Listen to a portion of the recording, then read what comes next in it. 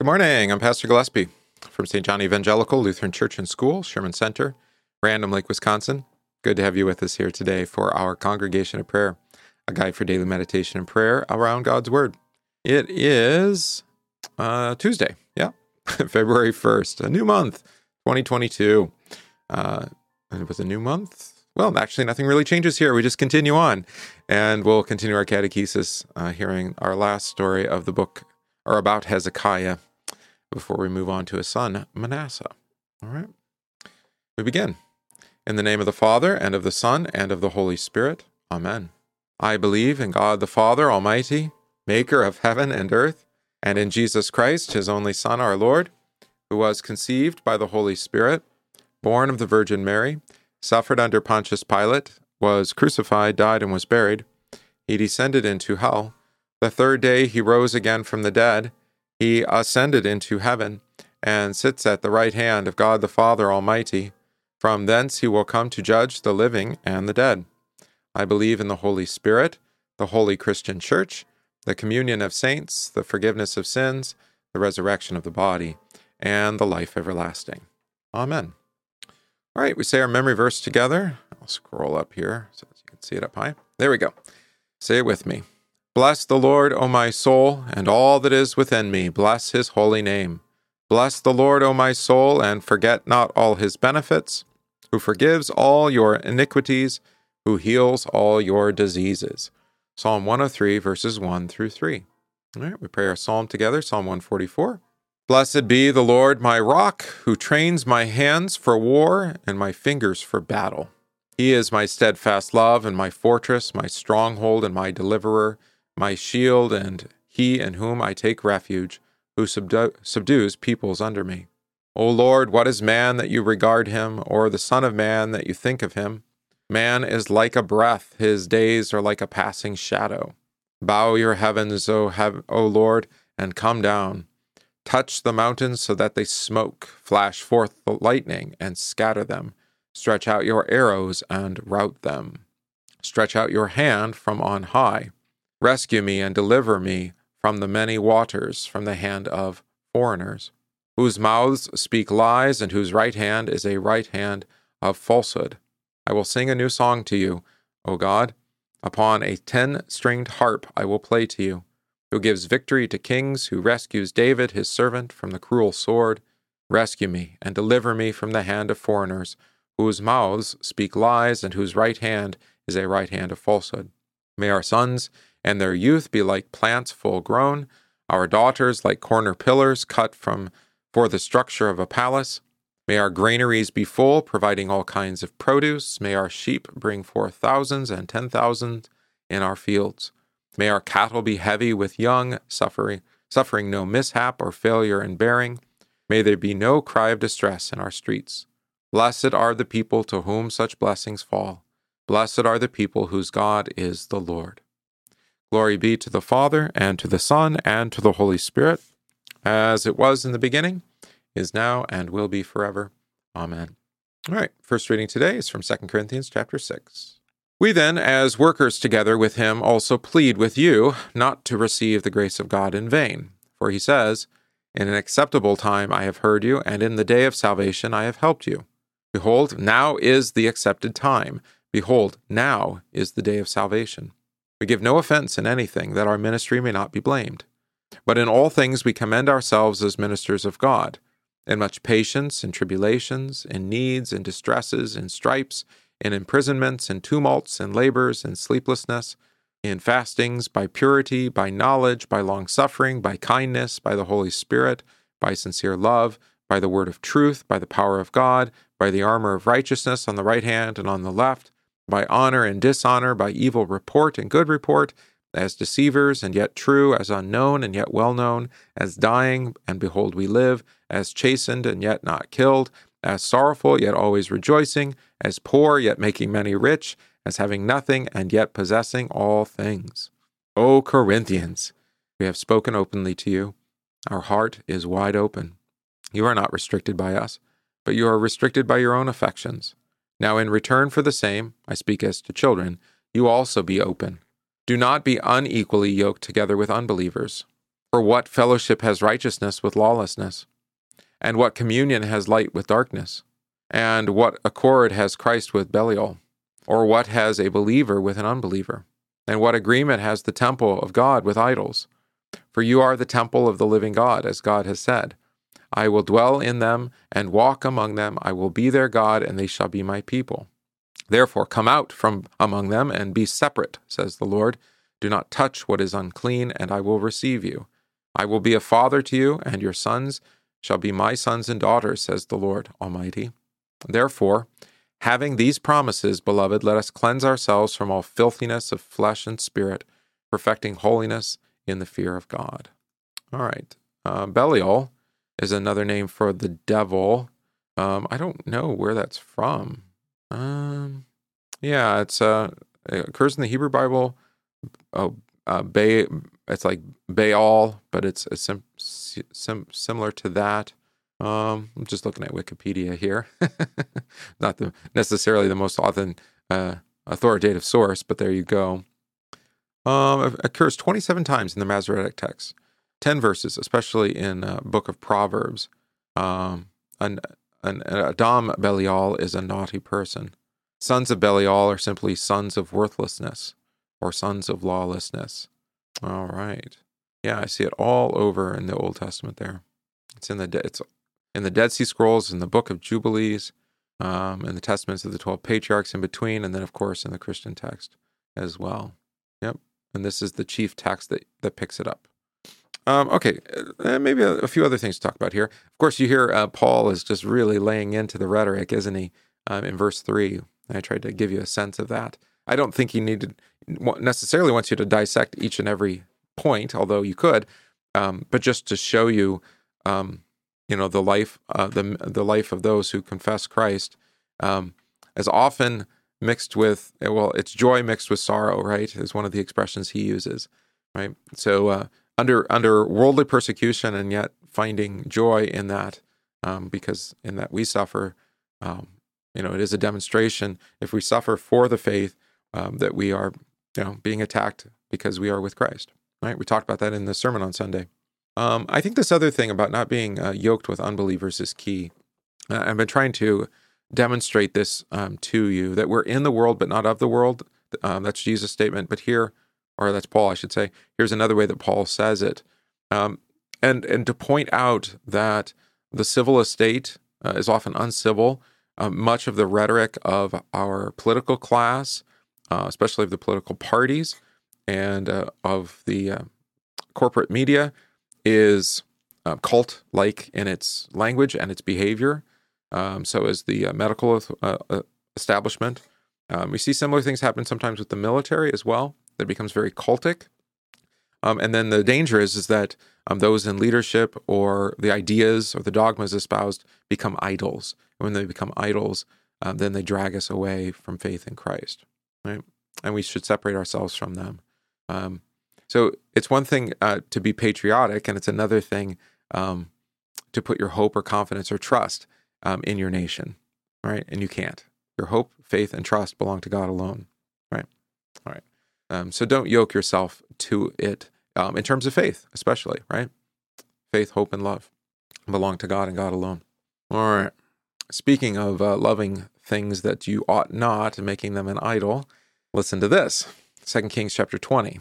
At that time, Berodach Baladan, the son of Baladan, king of Babylon, sent letters and a present to Hezekiah, for he heard that Hezekiah had been sick. We talked about that yesterday. And Hezekiah was attentive to them and showed them all the house of his treasures, the silver and gold, the spices and precious ointment, and all his armory, all that was found among his treasures. There was nothing in his house or in all his dominion that Hezekiah did not show them. Then Isaiah the prophet went to Hezekiah and said to him, "What did these men say? And from where did they come to you?" So Hezekiah said, "They came from a far-off country, from Babylon." And he said, "What have they seen in your house?" So Hezekiah answered, "They have seen all that is in my house. There is nothing among all my treasures that I have not shown them." Then Isaiah said to Hezekiah, "Hear the word of the Lord. Behold, the days are coming when all that is in your house and what your fathers have accumulated until this day shall be carried off to Babylon. Nothing shall be left, says the Lord. And they shall take away some of your sons who will descend from you, whom you will beget, and they shall be eunuchs in the palace of the king of Babylon. So Hezekiah said to Isaiah, the word of the Lord which you have spoken is good. For he said, will there not be peace and truth, at least in my days? Now the rest of the acts of Hezekiah, all his might, and how he made a pool and a tunnel and brought water into the city, are they not written in the book of the Chronicles of the kings of Judah? So Hezekiah rested with his fathers. Then Manasseh, his son, reigned in his place. All right. So, what country's king sent gifts to Hezekiah when he was sick? That would be Babylon, right? And of course, as the book of Revelation calls it, the great whore Babylon, right? So it entices you with its riches and its wealth. There it is. And so it enticed Hezekiah, and he couldn't help but brag of his great wealth, right? He gave him a tour of his storehouses, the palace, all his kingdom, right? What was he actually then doing? And I think this is quite intentional by Babylon. He was revealing everything to what will become his enemies, to boast of his kingdom. Of course, as we know, it's only a couple generations away, and Babylon will conquer Judah, along with Assyria, actually, who had already conquered Israel. How did Isaiah interpret the actions of Hezekiah? He gives this word from the Lord, right? A word of judgment. Everything that the visitors saw would be carried off to Babylon. Even some of Hezekiah's descendants would be carried away and made eunuchs in the palace of the king of Babylon. So eunuchs, slaves, right? And why eunuchs? Why is that significant? All right, this is an attack on God's promise by Babylon, right? Because the promise of the descendant, the offspring, is in the house of Judah, in the line of the kings of David, right? Your offspring will reign on your throne forever. This is an attack on Christ, right? Our Messiah, our King, right? But notice there's a little bit of gospel in there. Some of your sons, right? So there'll still be some descendants. Look at how Hezekiah responds. I think this is really curious, right? The word of the Lord which you have spoken is good. Will there not be peace and truth, at least in my days, right? So he accepts the judgment of God's prophet, right? Being a faithful king, but also recognizes this doesn't contradict the word that had already been spoken, that he would, have those 15 years of blessing before his death, right? All right, and then he dies. He rests with the fathers. And you can read more about him. Go read 2 Chronicles. All right, meditation then. While Hezekiah lived by faith, he was also weak. Though he had seen the daughters of boastfulness, or the dangers of boastfulness when God overthrew the Assyrians, remember, with Sennacherib, Hezekiah was now being boastful with the Babylonians. What the Babylonians were allowed to see, they would take, but Hezekiah was content that the judgment would not come during his lifetime. Once more we witness the truth that we are saved by grace alone. Though he had been given a longer life and rescued from the Assyrians, Hezekiah still had to rely upon God's grace and mercy for his own salvation because his sinful flesh led him in the way of pride. Right? Pride comes before the fall. We confess our catechism for this week. What is confession? Confession has two parts. First, that we confess our sins, and second, that we receive absolution. That is, forgiveness from the pastor as from God himself, not doubting, but firmly believing that by it our sins are forgiven before God in heaven. What sins should we confess? Before God, we should plead guilty of all sins, even those we are not aware of, as we do in the Lord's Prayer. But before the pastor, we should confess only those sins which we know and feel in our hearts. Which are these? Consider your place in life according to the 10 Commandments. Are you a father, mother, son, daughter, husband, wife, or worker? Have you been disobedient, unfaithful, or lazy? Have you been hot-tempered, rude, or quarrelsome? Have you hurt someone by your words or deeds? Have you stolen, been negligent, wasted anything, or done any harm? All right. Chris says, but he had no worry or guilt. I don't know. I don't know that you could necessarily say that about Hezekiah. I think he accepts the word of judgment. God's word of law brings upon him the guilt, right? And then he accepts that word and says, let it be to me as you have spoken, in effect, right? This is what we do in confession, actually, which is, it's a really helpful tie-in. That we confess before the pastor those sins which we know and feel in our hearts, right? But a lot of times what ends up happening is people know and feel something in their heart. Their conscience has been burdened or pricked by God, but they can't always articulate why. So a lot of times the way that confession goes is actually people come for counsel, for care, pastoral care, and just want to have a conversation. And in the midst of that conversation, it's revealed to them by God's word by the counsel, the instruction of God's word by the way of the pastor, what their sin actually is, where they've actually broken away from God's grace and mercy in Jesus, right? How they've rebelled, right? And then the good confession is to simply say, "Let it be done to me as you have spoken," right? And then the pastor speaks that great word, "In the name of Jesus, I forgive you all your sins," right? And that's in effect what was done here, or what Hezekiah is holding on to, I should say, by him saying, the word that you've spoken is good. We accept God's judgment for our sin. We don't shy away from it. We don't hide from it. We don't try to hide from God either, right? And that's why I love the way that Luther articulates. I mean, I hate it, but I also love it. The way he articulates, the consideration of our life according to the Ten Commandments. So we look to our vocations, right? Are we father, mother, son, daughter, husband, or wife, or worker? So how have we broken away from God's holy word in these vocations that he's placed us in, right? Callings, right? Or in particular, he gives us some maybe ways to break that down. Have we been disobedient? Fourth commandment. Unfaithful, right? Sixth commandment. Lazy, stealing, seventh commandment. Have you been hot-tempered? Fifth commandment. Rude or quarrelsome, all right? Those are all fifth commandment. Have you hurt someone by your words or deeds? So that could be eighth commandment, or it could be seventh commandment, or even fifth.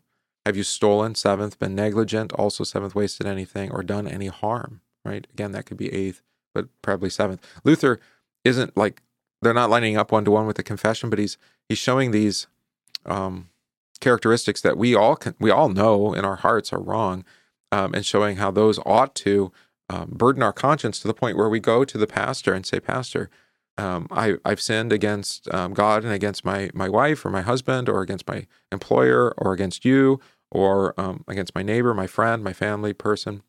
I've stolen at work," or whatever it is, right? "Please forgive me for the sake of Christ," right? And then the pastor is given to forgive. It's a beautiful thing. I'm not really sure why we stopped doing it as a whole, why people stopped confessing their sins, individually or privately.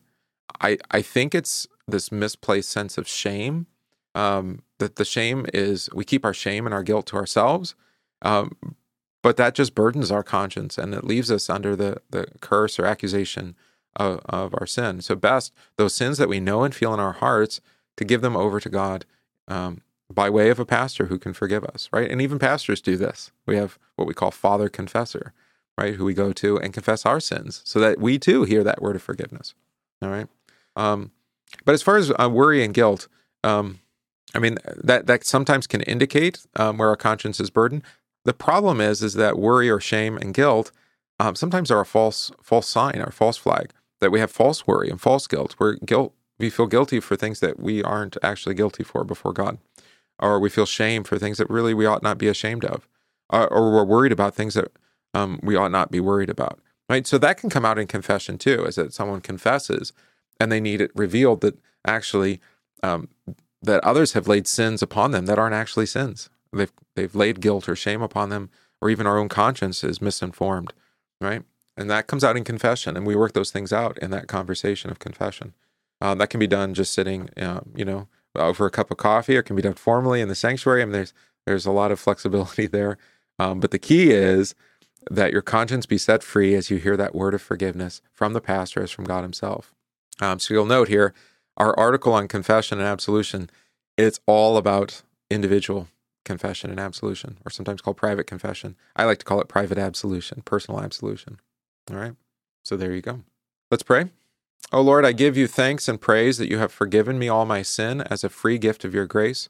You died for me because you loved me, and you rose from the dead so that I might receive the gift of salvation and walk in newness of life. By your forgiveness, teach me to renounce the devil, to deny myself, and to live a holy life in the joy and confidence that my sins are forgiven. Amen. We pray, Almighty God, you know we live in the midst of so many dangers that in our frailty we cannot stand upright. Grant strength and protection to support us in all dangers and carry us through all temptations.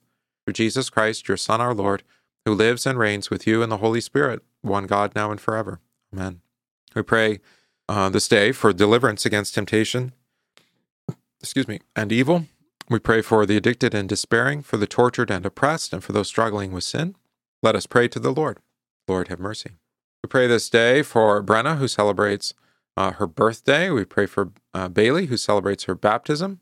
Pray for all the households of our church, especially for Gary and Julie, Joseph and Andrea, James and Deborah, Jerry and Marla, Russ and Amy, Doug and Betty. We pray in Thanksgiving with Jolene and Chad at the birth of Carson John. Pray for those ill, receiving treatment or recovering, especially Marcella, Bev, Kelsey, Frank, Amanda, Dan, Timothy, Janice, Colin, Ken, Norm, Sandy, Kathy, Jim and Elaine, and Mike. We pray for our homebound, Willis, Mickey, and Paul. We pray for, actually we have a new mission of the month, and I don't have it here. I don't know if we'll get a response here. If Don's on the chat, there's the minutes. Let's see if I can get it and put it in. Our mission of the month for this month is Sheboygan Lutheran High School. All right. And they're going to come and we're going to have a Sunday for them. So we keep them in our prayers. We also pray in intercession for all pastors and hearers of God's word. And we pray with Norm and Donna as they grieve the death of Donna's brother, Randy. For all this, let us pray to the Lord. Lord, have mercy. Let's see, no collect today. Nope. All right, let's pray the Lord's Prayer together. Our Father, who art in heaven, hallowed be thy name. Thy kingdom come, thy will be done, on earth as it is in heaven.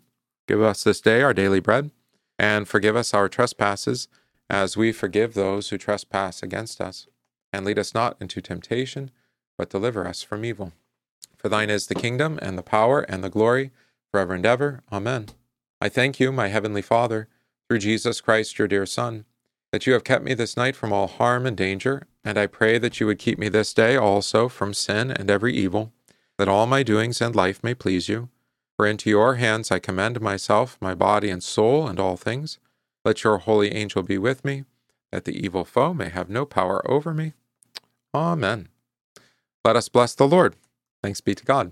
The grace of our Lord Jesus Christ, and the love of God, and the communion of the Holy Spirit be with you all. Amen. All right, we got our hymn for this week. All praise to thee, my God, this night.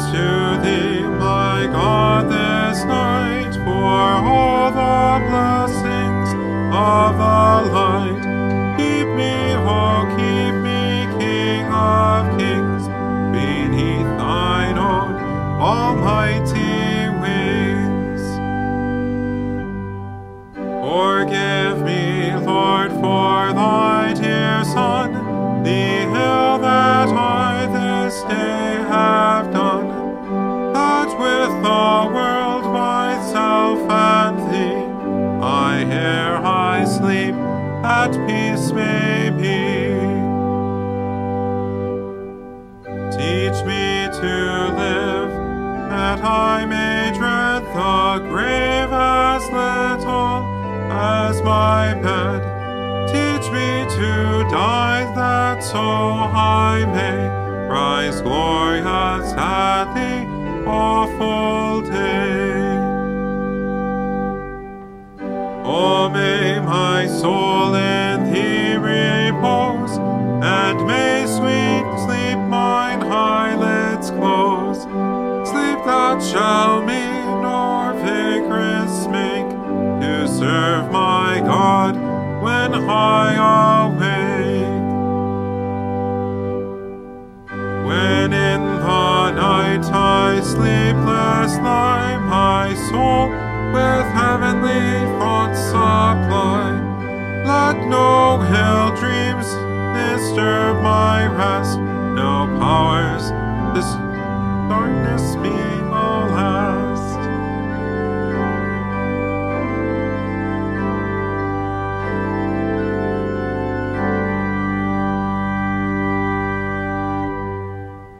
Praise God from whom all blessings flow. Praise Him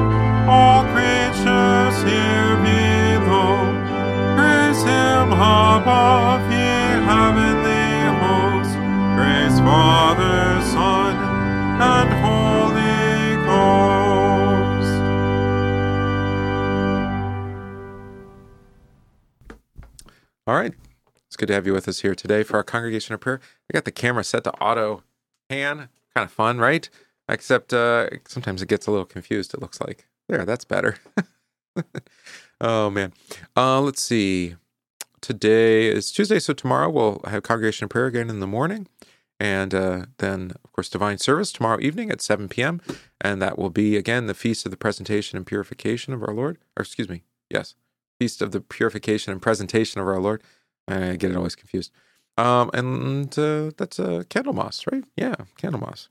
So if you're able to come out tomorrow evening, come out. We're going to be spared all the difficult weather that you'll find to the south, I believe. We might see a little bit of lake effect tomorrow, but so should be fine. Should be able to make it. All right. So Lord be with you all. Keep you safe. We'll see you tomorrow.